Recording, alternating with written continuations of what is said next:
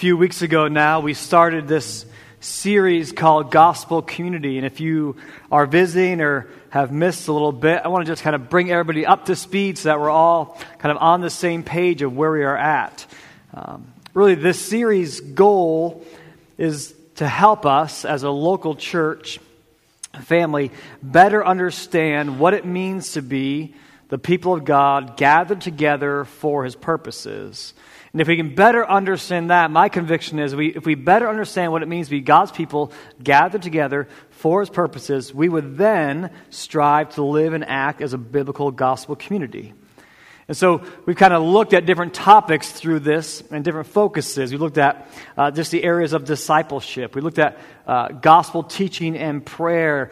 Last week we talked extensively about hospitality. And these are all things I think are real-life elements of what it means to be a gospel community.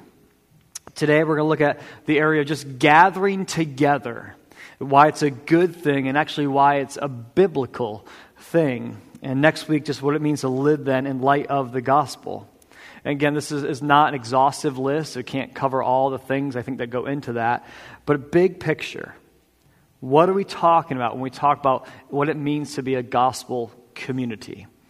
Right, I think we use the word church in all different ways, and we use that in our vernacular in different ways. We say church, you might mean a building, you might mean a people, you might mean a Sunday morning gathering. Right? What I mean by gospel community is that like-minded people united around the hope that's found in Christ and Christ alone. Okay, that's what I mean. Really, more like local context. I am describing the local church. I'm just reluctant to use the word church because I think it gets convoluted by people. So when I describe gospel community, I really do mean local people gathering together, united around the hope of the gospel. Okay, just so we're all on the same page together. And I think as we keep talking these topics out, right, we'll discover and better understand, hopefully, that if discipleship is part of what it means to be gospel community, then if we never talk about Christ with each other, if we never press into conversations about Christ and what He's teaching you and what He's teaching me, then guess what? We're not actually being a gospel community because discipleship doesn't exist. Does that make sense?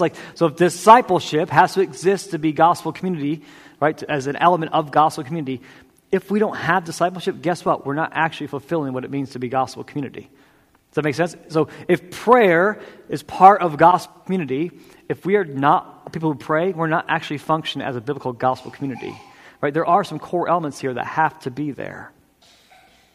With that thought in mind, if you have a Bible this morning, Hebrews chapter 10, verses 19 to 27. If you spent time around us at all earlier this year, we went through the book of Hebrews together. This should be a little bit familiar to you, but it may be you're just as thick-headed as I am and you forget things as well. In that case, let me remind you this morning of Hebrews chapter 10, 19 and 27. This is God's word.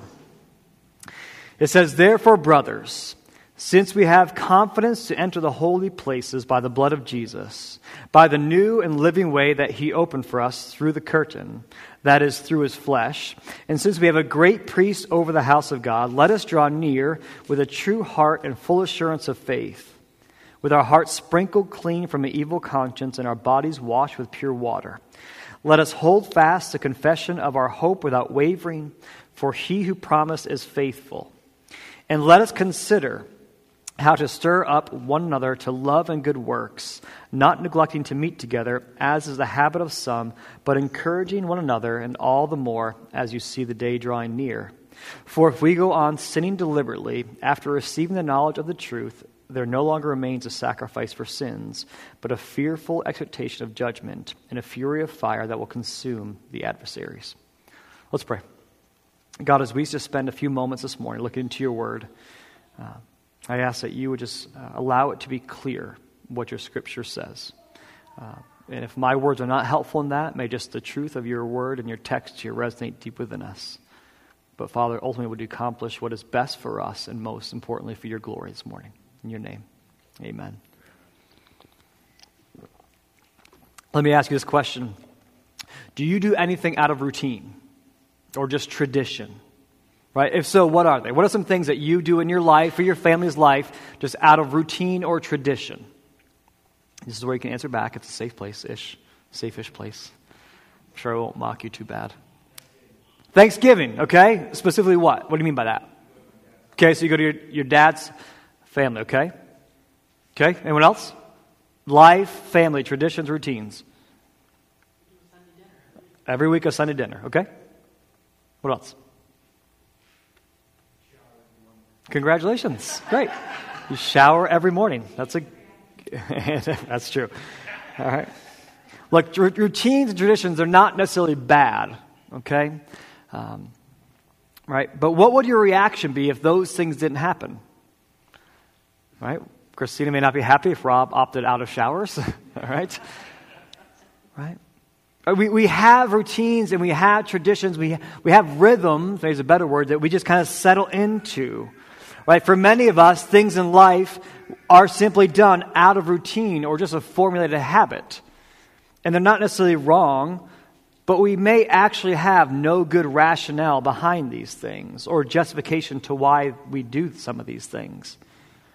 Like, for example, if you take a certain way to work every single day because at some point you decided it was the fastest or most convenient route, and you settled in that way for the last 20 years, it could be that in 20 years' time, a faster way or a more convenient way has risen up. But you're not thinking about that anymore. Your rationale no longer matters because what? You've just become a creature of habit. You've settled in to your routine, right? Or perhaps you have like this, just the same morning routine. You get up, and you have the same kind of things that set you out for your day of trajectory. And at this point, you don't even think about them. Right? Maybe at one point there was a rationale, but it could just be, it just honestly helps you start your day better. And when the day doesn't start out kind of how you envision it starting out or how you planned or hoped it would start out, it just kind of train wrecks for you. Right? I think we're often governed by the ideas of, it's just what I do. Right? It's just what I do. Well, why do you do it? Well, it's just what I do. I just happen to go that way. I just drive that way.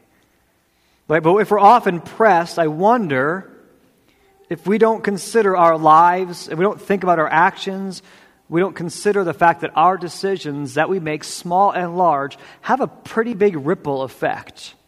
Not only to your day, but to your life and then to the lives around you.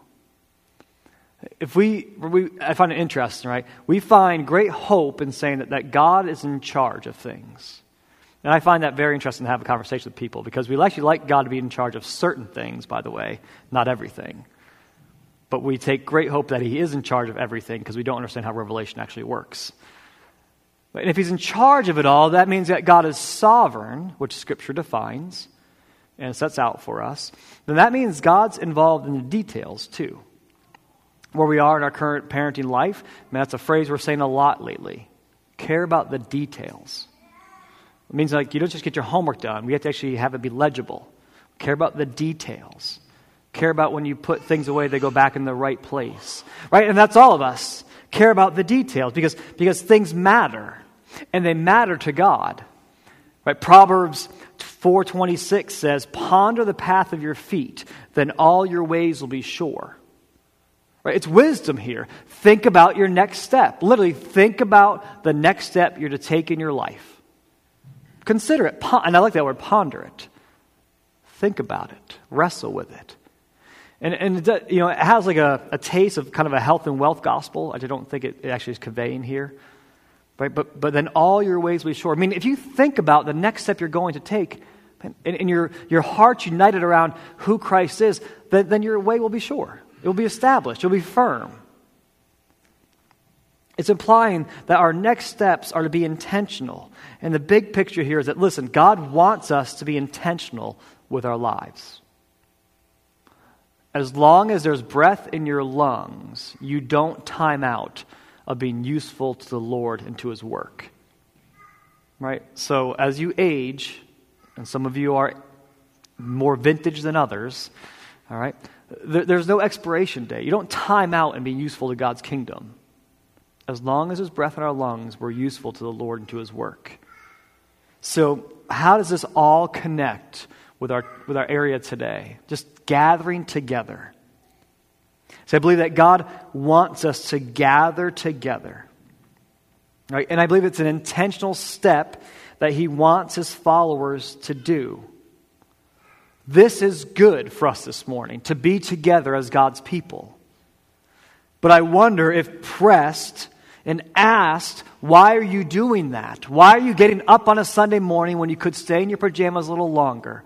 Drink one more cup of coffee at home. Why are you opting to get up? My fear is that our response might just be, well, it's just what I do. It's just routine. It's just rhythm. Rather than, well, it's important. Rather than perhaps even you'll say, well, here's what God's Word kind of instructs us in. And this is why I think it's good for us to do. That's my concern for us. So what do I mean by gathering together? I think gathering together is a biblical thing. It's a good thing, and God calls his people to do it. But what do I mean by that? Well, rather than my definition, I really believe that Hebrews 10 is helpful for this. Right? Because in our mind, if I were to lay out you a definition of what it means to gather together, you and I often just grab onto rigid things because we like law. You like law, whether you admit it or not. What I mean by that? You like knowing what's in bounds and what's out of bounds. As much as you don't want to stay in bounds, you like at least knowing where the boundary line is. And that's me. And why do I like that? Because I like to know when I'm going too far. And I also like black and white. I like to know if I'm in step with what God wants me to do or not. I like that just straight clarity. But I want Scripture to guide our thoughts this morning, not my definition of what it means to gather together or why it's important. And Hebrews 10 is helpful in this. Just kind of big picture, right before these passages, kind of preceding verses 1 through 18 of Hebrews chapter 10.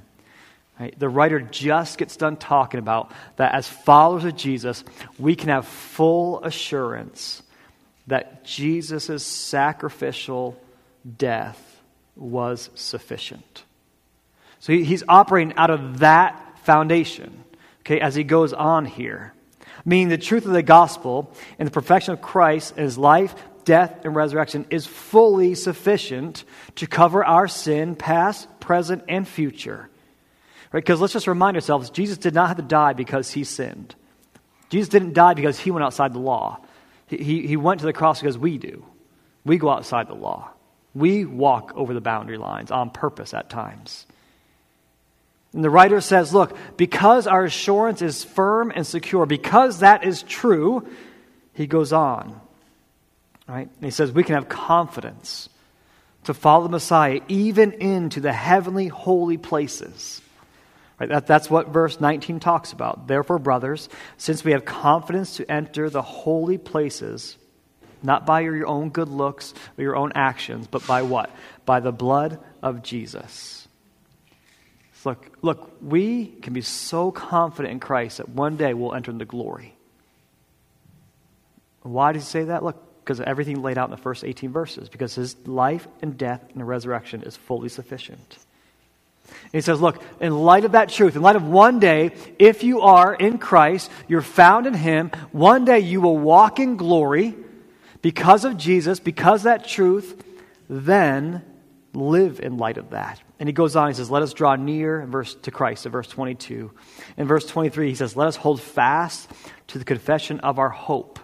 What is that? Well, ultimately, it goes on to be the church's teaching concerning Christ and his work in the Scriptures. And then he comes to verses 24 and 25. And he says, let us consider how to stir up one another to love and good works, not neglecting to meet together, as is the habit of some, but encouraging one another all the more as you see the day drawing near. Let me just first pull your eyes to this. Throughout this passage, you heard a phrase repeated, whether you notice it or not. And the phrase was this: let us. Let us. So what is that telling us? What's that implying to us? That this let us is a grouping phrase, right? It's us collectively. It's us together. Let us together draw near. Let us together hold fast to confession. Let us together consider how to stir up one another. See, the author here is trying to say that we are supposed to be doing life together, especially when we're found in Christ. That we're to draw near to Christ together. That we're to hold fast to our confession of hope together, and that we're to consider how to stir up one another to love and good works together. That these things are to be done in the context of community. Now, if you were here last week, maybe you remember, but in case you don't, and those who were not here last week, let me just catch you up. Right, last week we talked about this. The idea of community is unique. Community is unique and it's very significant. Right? A group of people can exist for quite some time in the same proximity as each other and never be community. That just happens to be proximity. Right? But community, I think it takes a shared experience. It takes a common bond. Right? It takes an accepted ideal that's what links people together. And I think those are some of the bedrock pieces that begin to foster community. And how does that happen? Well, it happens over time. And it happens through intentional time together. You see, community can run deep within a people, but only if the people see it as important and worth investing their time in. Right? Again, you can go to, I'm guessing, if you work somewhere, you probably don't say to people, hey, what are you doing tomorrow at 9 o'clock? I've got to go hang out with my community. No, you probably say I have to go to work. And if you're honest, you probably wouldn't choose to have everybody around you that's around you at work. There are probably just some people that just kind of rub you wrong and just you have different ideals or just, I don't know, maybe you're the jerk and they're actually nice, but right? But you probably would not use your work people to define as community. Right? I think community has deeper roots than just that. That you happen to punch the clock in and out at the same time. Community has shared ideals, experience. Right? There's a common bond, but it takes intentional time. And so when we see the writer here of Hebrews calls for his audience to stir up one another to love and good works, right? He's implying or assuming that there's relationship here. That there is community here that exists to press people towards love and good works. You're not going to encourage your coworker who you barely know to be more loving to their spouse because of the conversation you overheard of them on the phone together. You're not going to do that. Why not? Because it's awkward. Because your opinion is not invited in that moment. Like if you want to tell me of a phone conversation that I need to have better with my wife, and I don't know you well, I'm probably not going to externally respond in a good manner. I might say some moderately nice things. My facial expression will not be that pleasant. Well, why? Because you're speaking into something that, frankly, you don't have any context to speak into. Right? Community doesn't allow that to happen, though. When the writer writes here, he says, look, stir up one another to love and good works. And he writes that because he's assuming that those who are connected together in a local context around the identity of Jesus Christ can speak into each other's lives because there's relationship there. Time spent together and life together taking place. That the people of God are gathering together. They're coming together intentionally and, yes, routinely. See, throughout the Scriptures, God's people are given labels. Listen, because I'm curious, I want you to interact here. God's people are given labels in Scripture. They're identified as a certain type of thing. What are some of those? Do you have any guesses at this? They are His what? Okay, disciples, okay. His followers, okay. His kingdom, okay. His children. His sheep. Right? The body. Okay. The flock. A holy people. A nation. Nowhere in Scripture do you and I ever read that God's people, you're a lone wolf. You're a lone wolf. You just do you. Just go and do you, and you'll be fine. That's never, ever described in Scripture. In fact, just walk contextually with me, right? Go to Genesis. There's Adam. and God, perfect unison. And sin does not exist yet. And what does he say? It's not good for Adam to be alone. Like, we're meant for relationship. And God defines his people in communal relationship. Flock, body, nation, people. We're never called to be lone wolves. See, God has never intended for his people to be alone. And he exemplifies this through his own Trinitary existence. God the Father, God the Son, and God the Spirit. He exists in relationship. It's relationship on display for us. But I think so many times, the followers of Jesus, right, we just kind of reserve. We pull back. I've heard it, right? It's my personal faith. My faith is very personal to me. It's one that's just my own. I don't disagree with that. Right? It is a personal relationship with Jesus Christ if you have that. But nowhere can you substitute the word private for personal. Like, you can't say it's my private faith. Like, that's not in the Bible. Like, you can say that, but you're wrong. Right? It's a personal, meaning it's authentic, it's real, it's your faith that's trusting Christ. But it's never once ever described for the follower of Jesus to call it a private faith. That doesn't tell anybody, that keeps it to themselves. It's reserved just for them. See, we're not intended to live a life for Christ by ourselves. We're intended for community. And it's for this reason the writer of Hebrews gives caution when he says, right, let us consider how to stir up one another to love and good works, not neglecting to meet together, as is the habit of some, but encouraging one another all the more as you see the day drawing near. There's caution here. Don't neglect to meet together. Right? There's direct encouragement here that God's people would remain in relationship with him and then with each other. And that's why community is important. That's the community that's different.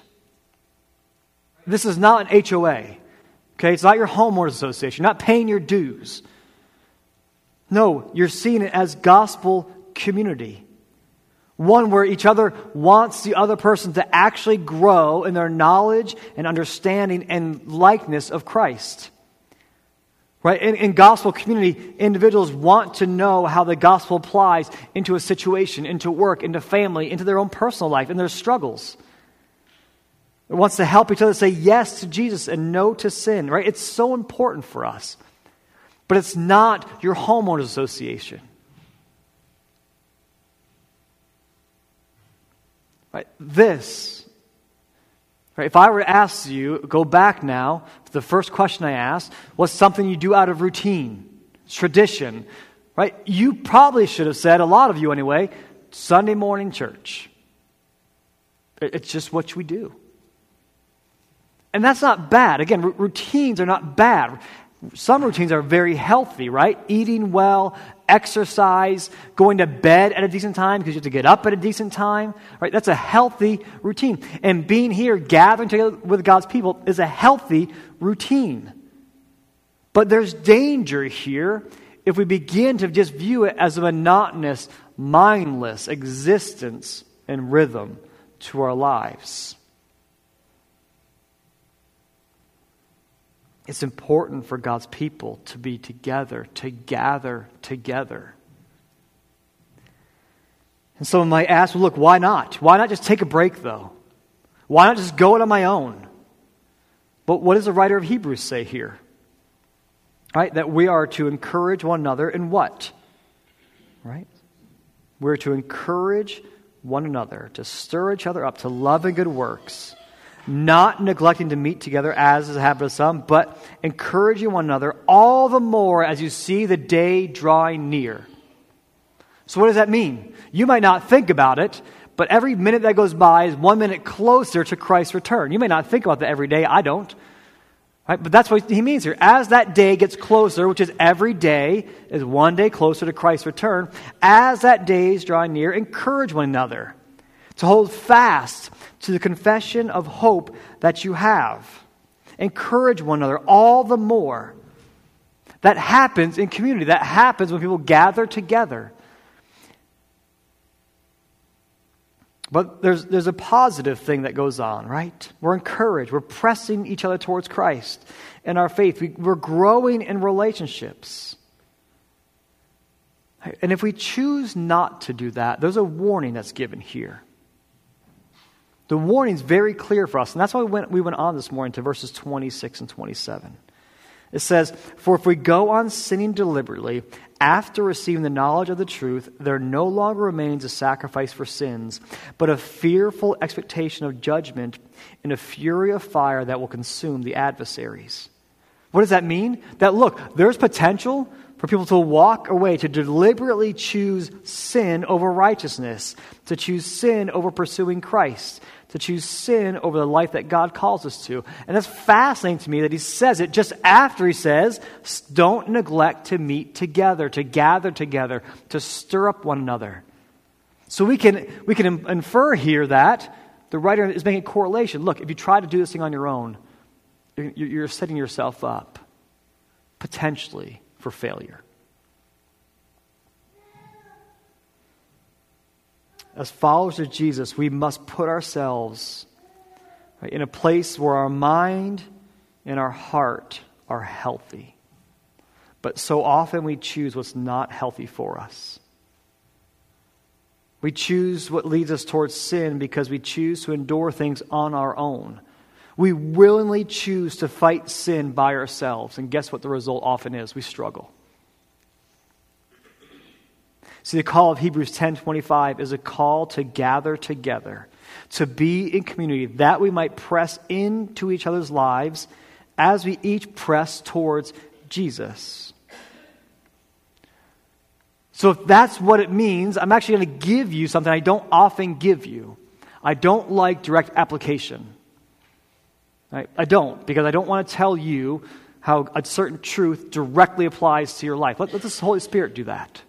But I want to give you some this morning. What does gathering together exactly look like? If we've established it's important, which I think Hebrews 10 establishes this for us, and the rest of Scripture as well. What does it look like? Is it this? Is it a Sunday morning gathering? Yes. Frankly, yes. I think this is part of what it means to gather together. I think this is important. I think it's important to sit under biblical teaching. Not that I am some humongous, famous, well-educated pastor. If that's what you're looking for, you came to the wrong place this morning. But my prayer is very specific before I preach, that whatever is God's word resonates and says would be buried deep in your heart and mind. If my words are not helpful to that you would forget them. I will die one day if Christ does not return. And this will endure till Christ comes again. And then into glory. So my prayer is that this would bury deep in you. We see in the early church, right, the church grows numerically, but also in maturity as his word is preached. It's declared, it's taught. This is important for us. This matters. And so I wonder, how do we set ourselves up to come in a Sunday morning gathering? Like, do we think about our Saturday night and staying up too late so that we're well rested to come in? Right? Or is it like college, where you just crank out late at night and you're like, oh crap, I got class next morning, I better go to bed. And you stumble and bumble into class. Okay, at least that was my college experience, okay? I wonder if that's our posture, we come in on a Sunday morning. It's just rhythm, it's routine. I'll come in, kind of pay my dues and leave. But we don't actually set ourselves up that we might grow in knowledge, understanding, and wisdom of what God calls us to be. This is important for us. Just gathering together. Does it look like coffee with a friend? Listening to what's going on in their lives and praying together? Yes. That's gathering together. It's not just this. It's more than this. That's important. To have a tighter knit relationship when you gather together and someone can be brutally honest with you, the things going on, and your response is not, well, do these 4 steps and it'll fix all your problems. But your response is, I'm just going to pray for you right now. And I don't mean like I'm going to pray for you, like I will pray for you, because if you're like me, that means you'll maybe do it once and forget about it after that. Right? But you're going to say, I'm going to pray for you right now. Can I pray for you right now? Yes, that's gathering together. What about discussing what God is teaching you lately to a group or to an individual? Yes, that's gathering together. Like, I don't know what you do with a Sunday morning message. I don't know if you think about it. I don't know if you talk about it with other people, but you should. And I don't say that again because my words are great, because you took the time to come here. And if you believe this is God's holy word, that it does matter, then you should wrestle with this. And so many of us are external processors. To work it out in conversation. Yes, that's gathering together. That is good. In a group even. It's a good thing. Does gathering together mean to intentionally carve out time to be around other followers of Christ? Yes, yes, yes. Look, gathering together includes Sunday morning. It's good to come together with other believers and worship the Lord together through song, to celebrate His goodness together. Right? We're gathering today, church, to celebrate what God has already been doing in our lives since last time we were together.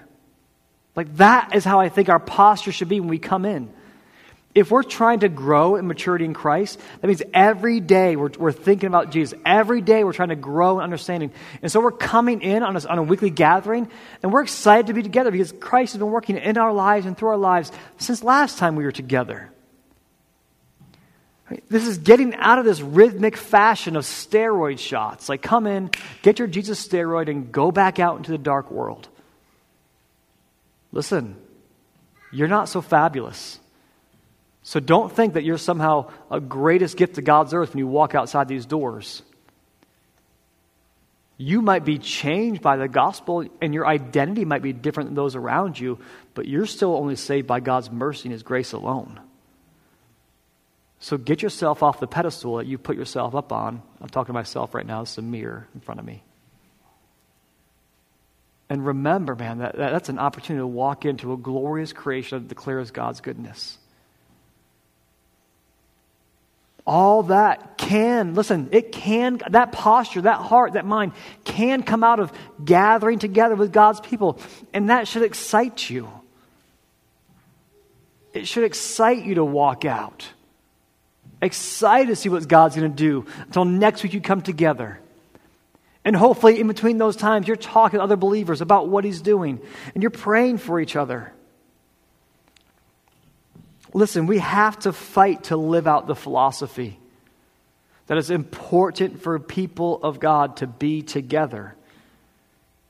But we also have to make sure that we don't hold Sunday morning up to be the only thing that's holy and righteous. Because it's good for us to be together. Not just this morning, but all other times. Right, look, this, again, I'm hoping you're hearing me very clearly. I'm going to keep saying it. This is important, but it is not the end-all and be-all. The early church observed in Acts, right? They worship corporately together. We see it's described in Acts as Luke tells us about it. But we also, we observe Paul planting churches, setting up elders to lead those local contexts. Okay, so now we're seeing local gospel community is important. That's in the rest of the New Testament. It's walked all the way out. He did that so that the word would be taught, that God's word would live and breathe through His people. Right? But what else do we see in Acts 2?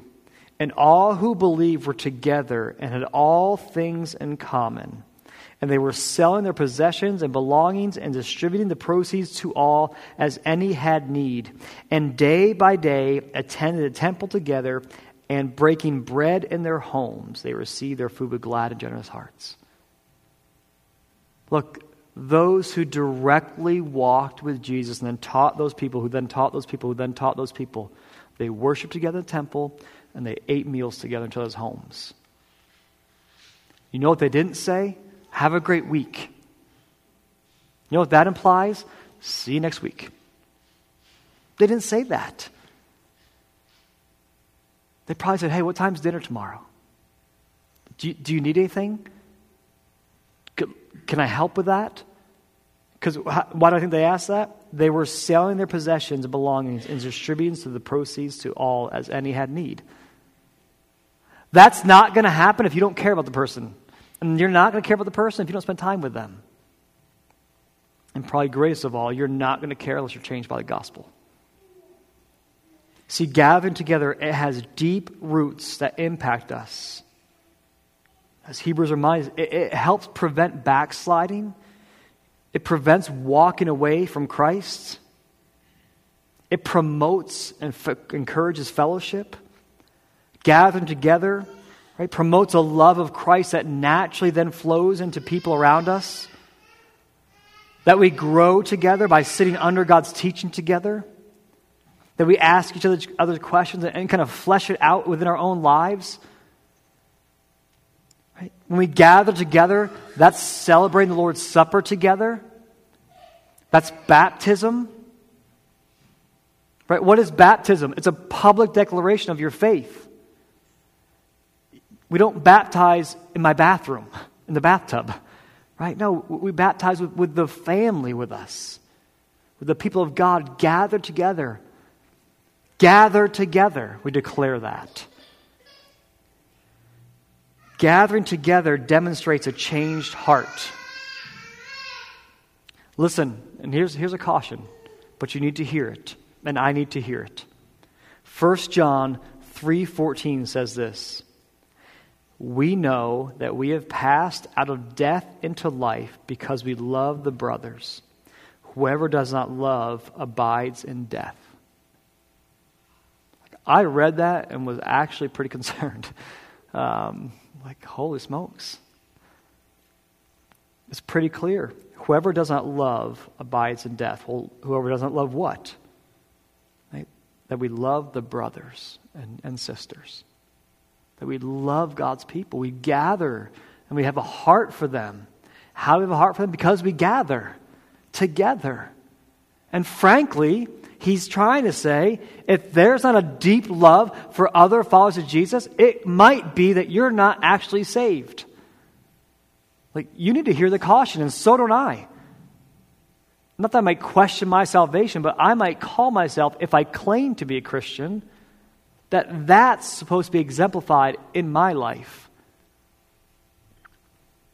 This happens through time. It happens through moments of joy, through moments of tears, through together having a greater understanding of what God is calling us to in the Scriptures. If love like this does not abide, listen, there's two options according to 1 John 3. If love like that does not abide, then death reigns. There's not a nebulous, comfortable middle ground. If death does not reign, then love must be what abides in us. Listen, I'll finish with this. Gospel community is fully rooted in the gospel. Gathering in gospel community is fully rooted in the gospel. The hope that's found in Christ. It's individual lives pressing and pursuing Jesus that are coming together and life being spent together.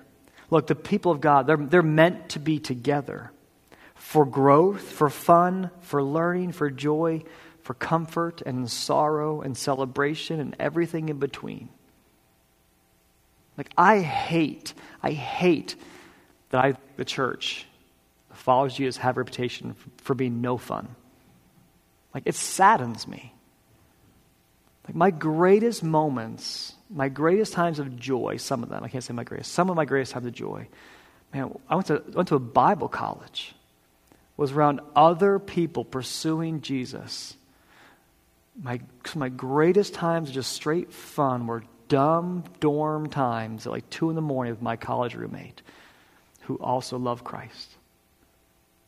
Man, that just does my heart good. And I hate that there's just a stigma that believers in Christ are kind of just humdrum, just trying to survive this dark world we're in until Christ comes again or He calls us home. Like, where's that in the Bible? Man, if we're changed by Christ, then enjoy the life that He's given you all the more. Like love life all the more than those outside of Christ, because you know that this is as glorious as the most beautiful sunset could possibly be. It will not touch how glorious heaven will be. So when your mind is blown by experience like this newborn child experience, and it blows your mind and your life is changed in a moment, even that euphoric sense will not touch what it would be like to be in the presence of God the Father.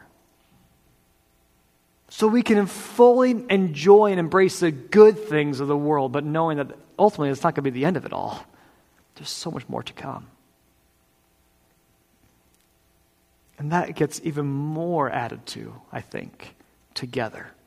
Like, I'm way more fun around other people than just by myself. I mean, I laugh myself sometimes too, right?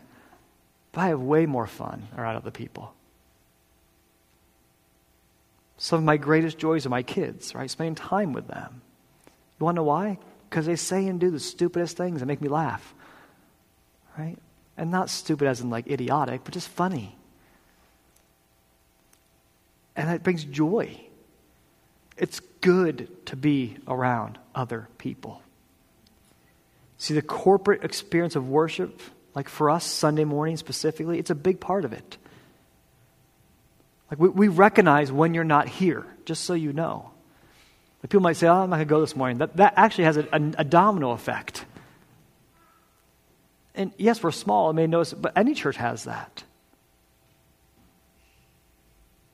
You're missed when you're not here. Know that.